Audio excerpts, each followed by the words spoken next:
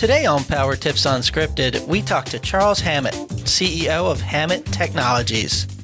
There are a lot of bad guys out there, and cybercrime is at all-time highs.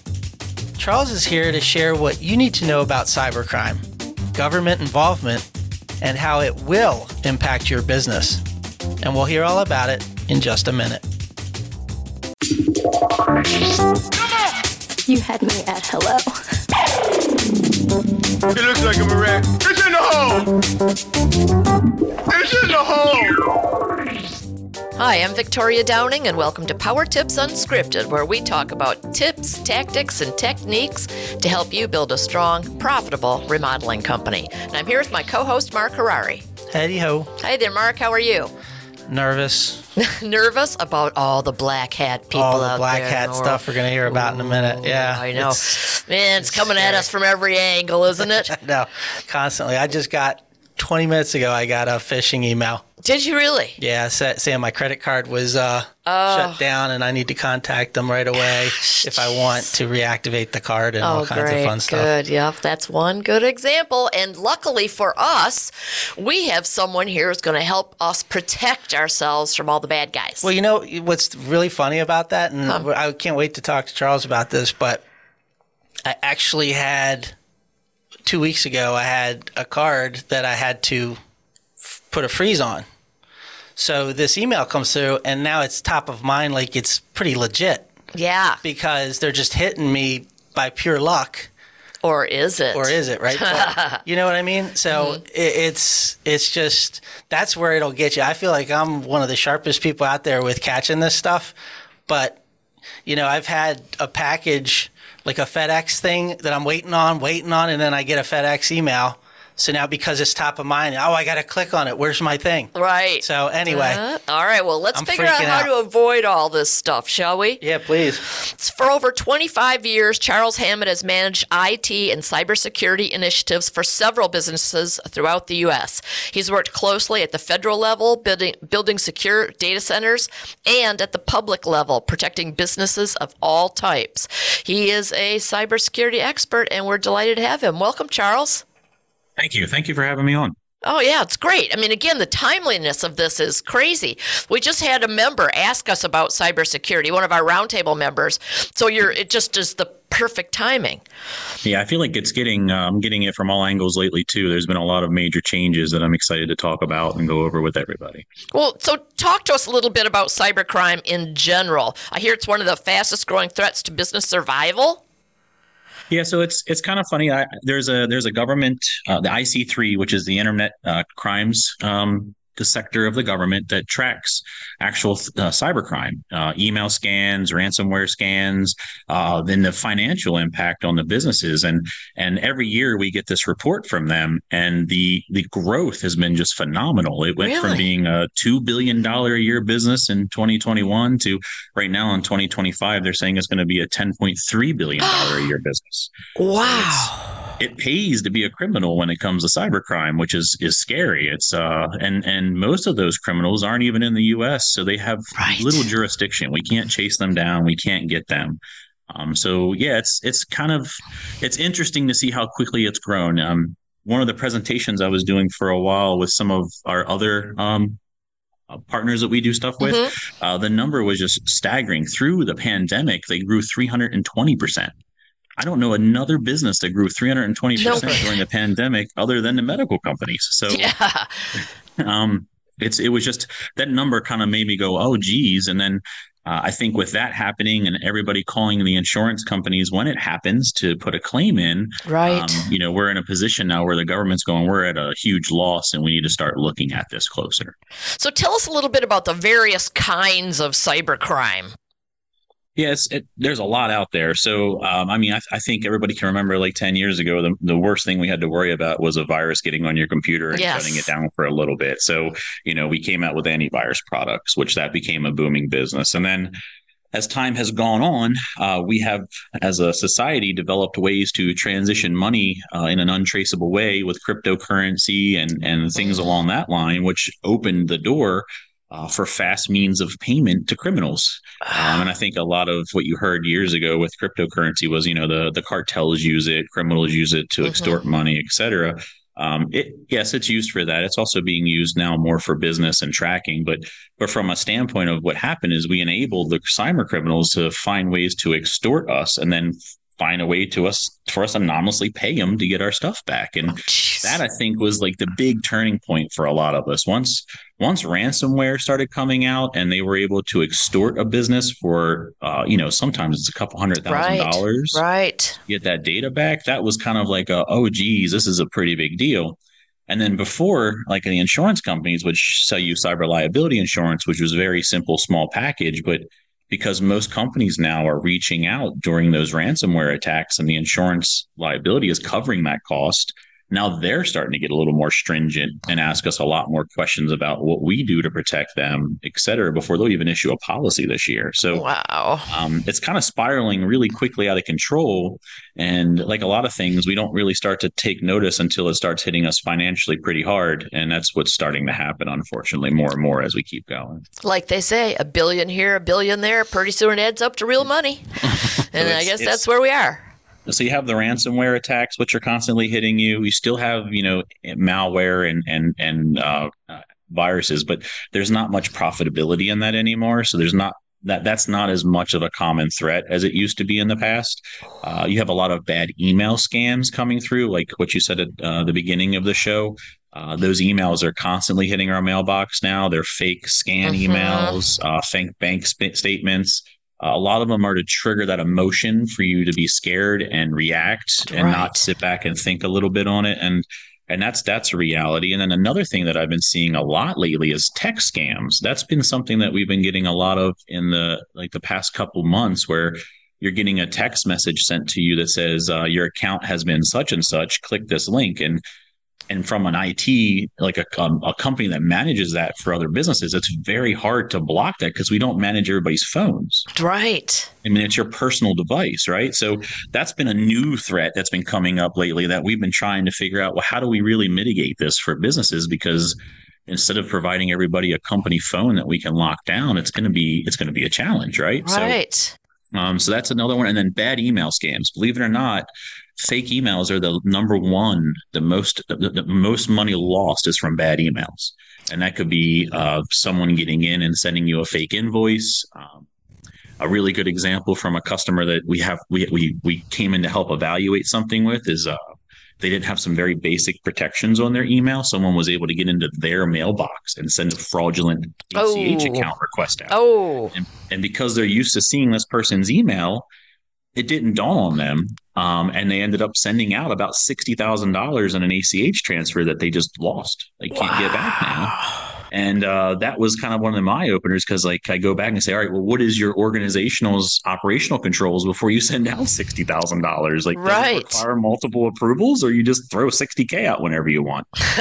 And that kind of started a different conversation with them, where it wasn't just the technology and software anymore. It was the organizational policy that you also have to put in play to protect the business. That we started that whole project with them now to start that conversation. So if I were to recap at a high level, the big money makers right now for people are the bad email scams. And then it's going to be ransomware still, because it's really hard to stop that. You can't stop the person it's coming in from. Now, what's the difference between ransomware, phishing, and spyware? Where's spyware come in? So spyware is an application that an attacker, I say we. You're a white hat guy though, right? Yeah, I got to think like them to stay on top of this. So right. So from a standpoint of, that's a tracking mechanism. We would implement that on your system to start tracking your keystrokes, the sites you've gone to. That's a reconnaissance type of tool. That's going to be something that I'm going to do to try to learn about your business and understand what you do, who you communicate with, what projects you're working on, things like that. Ransomware itself is usually sent in an email payload, and you usually get it as an email. And when you click on it, ransomware is a product that's designed to disable your machine until you pay them to unlock it. Okay. So that's the little bit of a difference between the first one and the second one. The second one is to do damage. They don't really care about knowing about you anymore. They just know, if I get you to click this, you have to pay me. And that's a whole different thought process of how to attack somebody. And then like for like the viruses and the malware, again, a lot of that back then was just kids trying to disable your machines and cause business interruption. A lot of that's gone. We won't see a whole lot of that anymore because again, it's about making money as a business. It's not about just being a kid scripting things and breaking.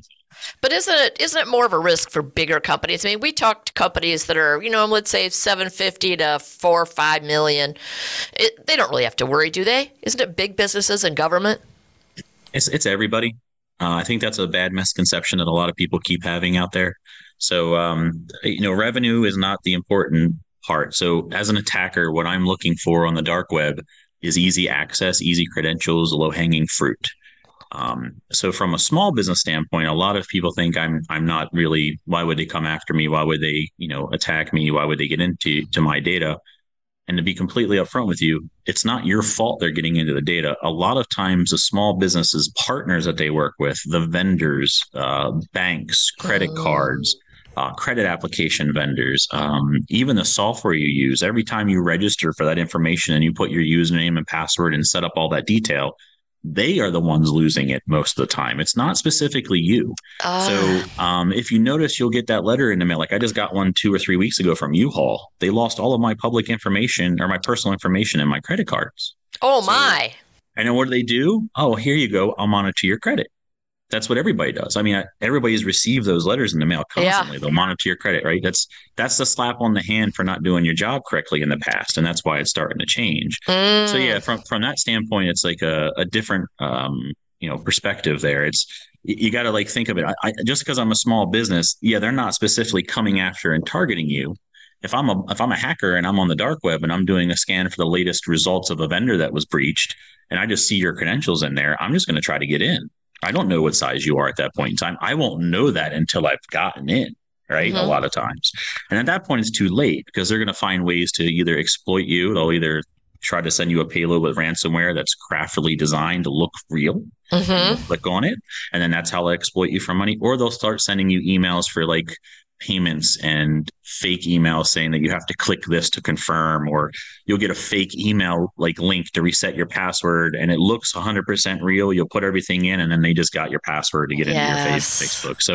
So to say it doesn't matter if you're large or small, the larger businesses are actually harder because they have a whole team that their whole job all day is to protect that company, right? They're sitting there looking at logs, they're checking events and errors, and they're reacting to those things appropriately. Small businesses don't have that. They depend on like a company like ours to have that team to respond to those items. And a lot of times, most of them don't think that the investment is worth it or that there's no reason to have it because they aren't at that level. But those are the ones that usually get hit for the $60,000 bad email scam. And that's detrimental to them. That is huge, especially if they have no way to get back that $60,000 and you have payroll coming up. Yeah. Parts you're supposed to be buying, rent. So that's the reality. A small business should not ignore this. What I would say is find a good partner that can give you an affordable way to protect your business and provide you that insight and that knowledge. That way you're not leaving yourself out there and waiting for it to happen and then you're reacting to it instead of preventing it. Let me ask you a specific question because we've had a conversation going on within one of our roundtable groups about cyber insurance and going, I'm not going to pay for it. It's not worth it. Blah, blah, blah. What determines that? And like you said before, prices are going up with that and they're getting much more strict. So what should small businesses think about and be ready to feel like they have to pay for? So it's cyber liability insurance is an interesting, it's almost a double-edged sword because I've been filling out those forms for all of our companies we've managed for the past 10 years. And until like the last 2 years, the forms have been one page and they'd ask you 5 very simple questions that were broad, very broad. They didn't really have any type of control in them. It's like, do you use multi-factor? And then I would say, yes, we use it on email, but we don't use it on the machines. Right. It's open question. I can answer it however I want to interpret it at that point. And then one thing started happening last year, which completely caught us by surprise. We do a lot of work with the federal government. So we're very familiar with getting approvals to operate and filling out compliance forms and all of that.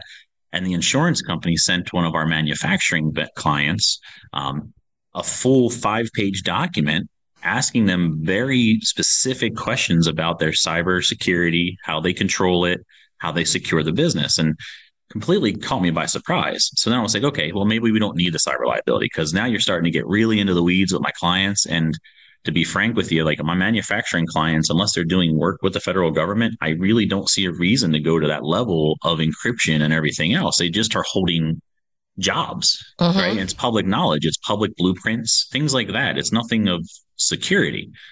And what we found is that a really good example is this: if that form and all those questions that are on there, you have to fill it out 100% appropriate. If you don't have multi-factor, just say no. Right?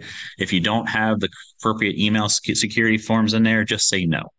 Because when you send it back over to your policy guy, they're going to either approve it, deny it, or give you a price based on how much money you make. There's a lot of factors that they're like putting into it. And that form is very detailed now. So what it's starting to ask you is who's responsible for the IT in your business, because they're actually having accountability measures built into that form now. So all of my customers get to put our company's name on there, and I'm the one that has to deal with that for them. And then a good vendor will tell you to do that because they're protecting you and they'll be answering those questions for you. Right. And that's usually what ends up happening. And if you're not going to be putting the IT company that you have on there, and a lot of times it's like you should call and ask first. Don't just throw their name on there, please. Right. Like make sure they're fully aware of what you're doing.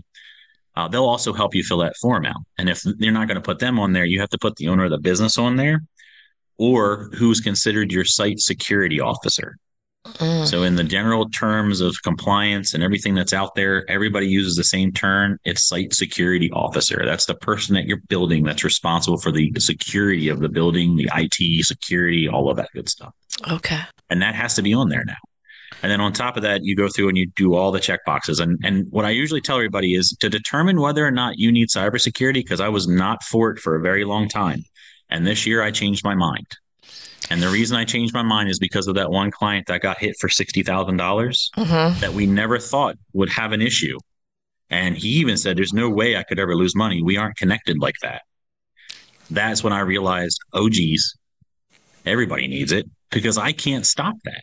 Right. I can't stop the text messages from coming in incorrectly now. There's every time they come up with a new way to exploit you, our team has to scramble to figure out how to fix that constantly. Right. So what is the cybersecurity? And again, I'm not an insurance salesman guy. I'm just the guy that helps you get it properly, right? So the cybersecurity today covers a lot of really important things. They're going to ask you how you protect your machines. They're going to ask you how you protect your email. They're going to ask how you protect your website. They're going to ask how you back up. They're going to ask how you restore. And do you do a temp restore every year? It's called a disaster recovery plan. They're going to ask if you have that. And you may think, oh, I'm only a 1 or 2 person company, but it's the same rules for everybody, unfortunately, when it comes to liability insurance. So if you are only a 2 or 3 person employee, there are ways to solve those problems inexpensively for those smaller organizations. If you are a larger organization, there are vendors that provide, like Office 365, if configured properly, meets almost every one of the requirements. Oh, okay. So you already have the product. You just need the person to configure it properly normally. Okay. You don't need servers in-house. You don't need any. There's ways to solve the problems and check the check boxes and get you to liability. And the reason I'm saying you should get the liability, even if you don't feel like you need the liability, if that company that lost that $60K would have had their liability forms, which they didn't have liability, but if they would have filled them all out properly, that whole entire loss, plus the recovery, plus the reconnaissance, plus our cost to help, all that would have been covered under the insurance. Oof. And they would have only had a liability cost to pay at that point. Okay. So even now this year, I've been going through my manufacturing clients after getting hit with the first one and going, hey, this is coming. I know you renew in June. Let's start putting this stuff in. And then when they go, well, you told us in the past that we didn't need this, I go, yes, but I'm allowed to change my mind. And here's why I changed my mind. Let me give you a good reason on what I've learned. And I don't want you guys to learn it the hard way too. Okay, so that's the biggest thing. So your insurance companies are going to start asking a lot of personal information about how you actually protect yourself. And then they may even ask you to show proof, because at the bottom, they say they may actually come in and assess you and audit you. And a lot of times that only happens when you're a large, like I have a $20-some million a year manufacturing client. When we filled them out properly and said, no, they aren't using these things, they denied their policy. But I filled the same exact form out for a smaller client who's only making $5 million a year, and they gave them a policy. So there's got to be something that I haven't figured out on the insurance company side where they're calculating your total cost that you make or something that makes them pull the trigger or not based on that decision. And the other company, I guess, was too much liability. They're too public and too open. They made me go back and put all the controls in for them. So we did like a 3-month run around like crazy people doing things we would normally not do for manufacturers. So I kind of went a little long there, but yeah, that's kind of the big changes that are coming down. And a lot of those changes are coming down from the government issuing that cybersecurity initiative. So what are some of the other, let's give me a couple more policies that people should have in place to try to avoid some of the things you've seen in the past? So I usually have like 3 documents that I've been getting. The first one is it's your normal business liability policy. This all rides on that. So I'm not talking about that form. You should still get your normal business liability. It's usually riders on top of that I'm talking about. Okay. And the first one will be your general cyber liability form. That's the one where it's about 4 pages of data that you have to fill out how you protect your business. And then there's a second form that they'll send us, which is the ransomware supplemental form. And the ransomware supplemental form has a lot of the same questions as the first form did, but they have a few very targeted ones to make sure you're protecting your machines properly. And then the third form is dependent on your industry. So we do a lot of work for the federal government and for hospitals. That third form for hospitals has been very long. It's been like 6 pages of questions for the hospitals. Now, for my manufacturing clients, there's a specific, it says, supplemental policy addition for manufacturing. It says on there what it's for. For my manufacturing customers, it's been very small. It's only been an additional page.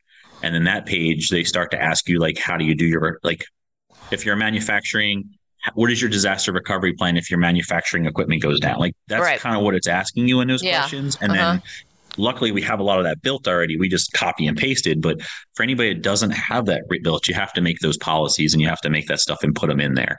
Okay. And that's the difference. That's a third form. So the third form for remodelers will probably be the same. It'll be a small form. It's going to ask, what equipment do you use technology wise, which a lot of remodelers are hands-on working. They may have a tablet to track jobs and projects and costs and analysis. So it's going to be a very simple form to answer that, because we would basically say how we would restore that.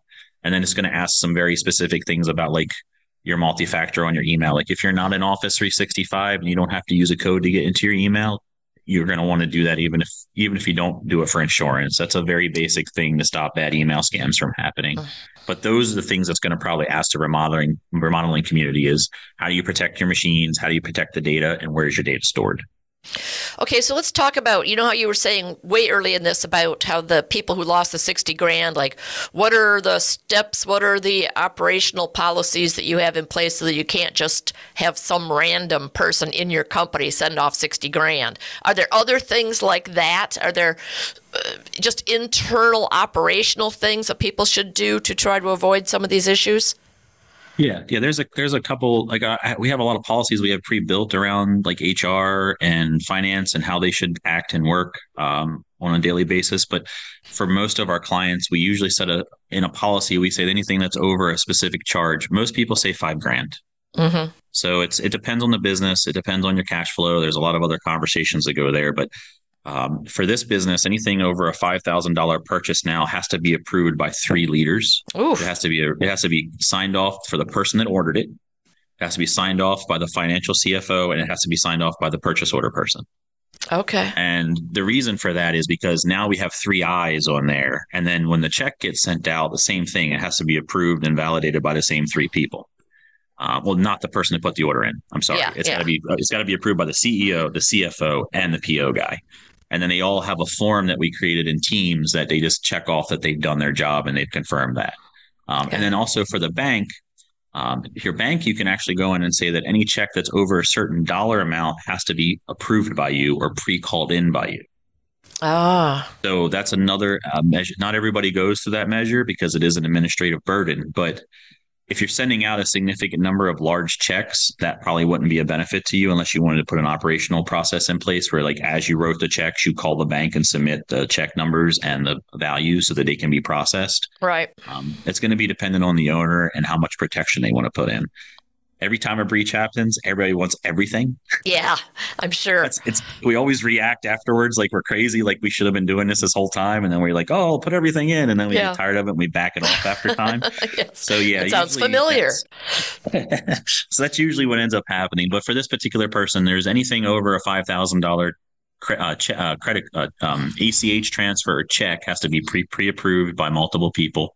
And now they've actually made a policy where they don't even want to use ACH anymore. They want to use like their American Express card or something that has other insurances on it so that they don't have to worry about that. So interesting. That's what we did with them. That's just one example of like a financial policy. Mm-hmm.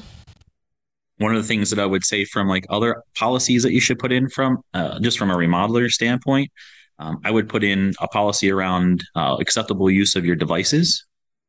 What people are allowed to do with your email, what people are not allowed to do with your email. If they have a company computer, what's allowed to be used on the computer, what's not allowed. That's a pretty basic thing that we put in at most companies we take over. Mm-hmm. If you are allowing them to use their own device to check email, you should have a bring your own device policy, which again defines what's acceptable and what you can do and how you should represent yourself while using the company on your personal device.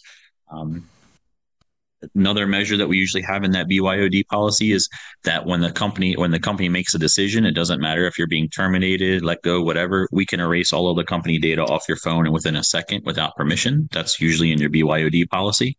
And that helps you from a company standpoint. If you have a disgruntled employee, if you have someone that just disappears or you have their phone stolen, Office 365 offers those options where you can just get rid of that data. So that would be in that policy that you would write for that. Okay. Great. Really interesting stuff. Yeah. That's very cool. Cool. Well, I don't have a form for you to fill out, but I do have some questions to ask. Are you ready for the lightning round? I'm ready. Hit me. And now, here's the Remodeler's Advantage lightning round. It's a trap. Okay, I'm putting 60 seconds on the clock. What is your favorite business book and why? This is going to sound funny, but I don't read books. I've learned everything over the internet, so I don't have an answer for that. If you weren't doing all this technical security stuff, what do you think you'd be doing? I honestly would be doing graphics design. And then secondly, I would do music. I really like music production and how people make music and how that makes you feel after they make the music. That's always been a thing that I love to do. What are you not very good at? I'm not very good at math unless it's phase 2. Your room, your desk, or your car, which would you clean first? My desk. I'm on it all day. What's your favorite game show? I used to love Family Feud, especially when Steve Harvey took over. Yeah. If you could have a theme song, what would it be? Oh, God. That's a really good question I don't know the answer to. I had to pass on that one. I'm drawing a blank. I'm so sorry. I keep thinking that if I ever got asked that question, I'd say, Bad to the Bone. That's a good one. That's a really good one. There's so many songs I like. I can't think of a theme song. Well, Charles, this has been really fascinating. I appreciate you coming on and telling me about it. Now, if people want to learn more about Hammett Technologies, what would they do? Where would they go? Oh, yeah. We have a website, hammett-tech.com. On there, we have a lot of information. We post up cool blogs. We also have on there where you can sign up for, we send out to all of our business owners tips every week of things you should be doing to protect your business. So if you're interested in that, you just sign up. There's literally no sale in it. It's just, here's what you should do. And we do it for a lot of those. We're also on Facebook and all the social medias. So you're welcome to follow us there. And then if anybody has any questions, you could always email us at info@hammett-tech.com, and we would love to answer any questions people have. Awesome. That's a wonderful, generous offer. I appreciate that. Now, before I let you go, however, I want you to share with our listening audience your 5 words of wisdom and why they resonate with you. Your decision should not be based on money. Okay. And then that resonates with me because I've worked for a lot of places where the decisions were based on money, no matter how bad they were. And other people are impacted by that in a life decision. So about 10 years ago, we changed our business motto to we're going to do the right thing and then we're going to price it accordingly. And I'm not trying to get rich off anybody, but we're doing what we're supposed to do. So our decisions within our company haven't been based on money in a very, very long time because of that. Good. And you've seen a positive impact on your business because of that, I'll bet. Yeah, very because you're doing the right thing. Like if you always do the right thing, and that's what you're trying to accomplish, then you always be okay. So yeah. Great. Well, this has been great, Charles. I very much appreciate it. Thank you very much, and we may ask you to be on again as things in the cybercrime world develop. No worries. I'm here for you guys. If anybody ever needs us, feel free to shoot out and give us a call. Thanks, Charles. Thank you. Have a good day, guys. Bye. Mark, I know you deal with this stuff all the time, but I don't, and it's I find it pretty interesting. Just some of the policies to put in place. I got about 5 we're going to be adding to our repertoire here.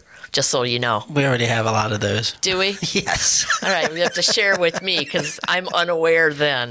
Well, how lovely it is to delegate. Yeah, you're exempt because you're the big G's. Right? That's right. Yeah. Right.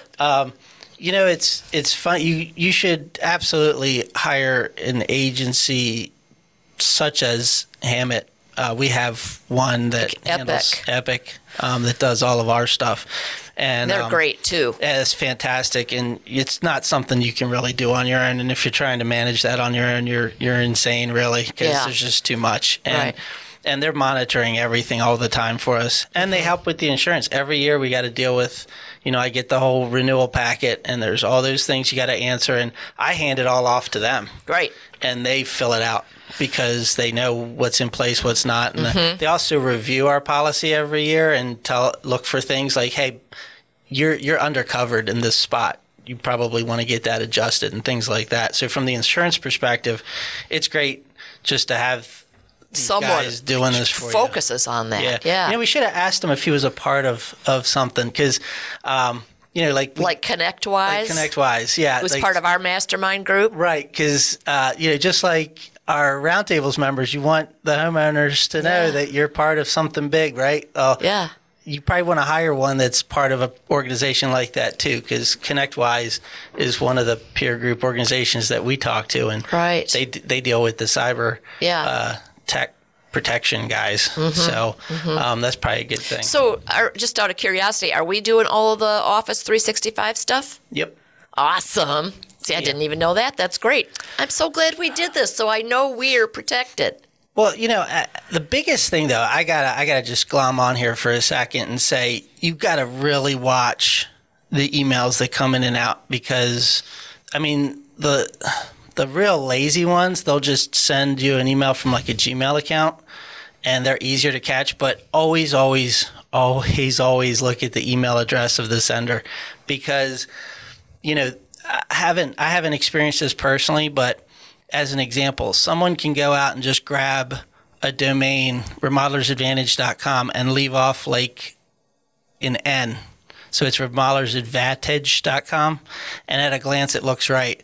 And then they'll send an email from Victoria at remodelersadvantage.com, asking for help. I'm stranded in Mexico and I lost my phone. Right. Can you guys help me out? I need 10 grand. Yeah. And they get really, really fancy with that stuff. And if you're not watching it, you can really get caught up quick.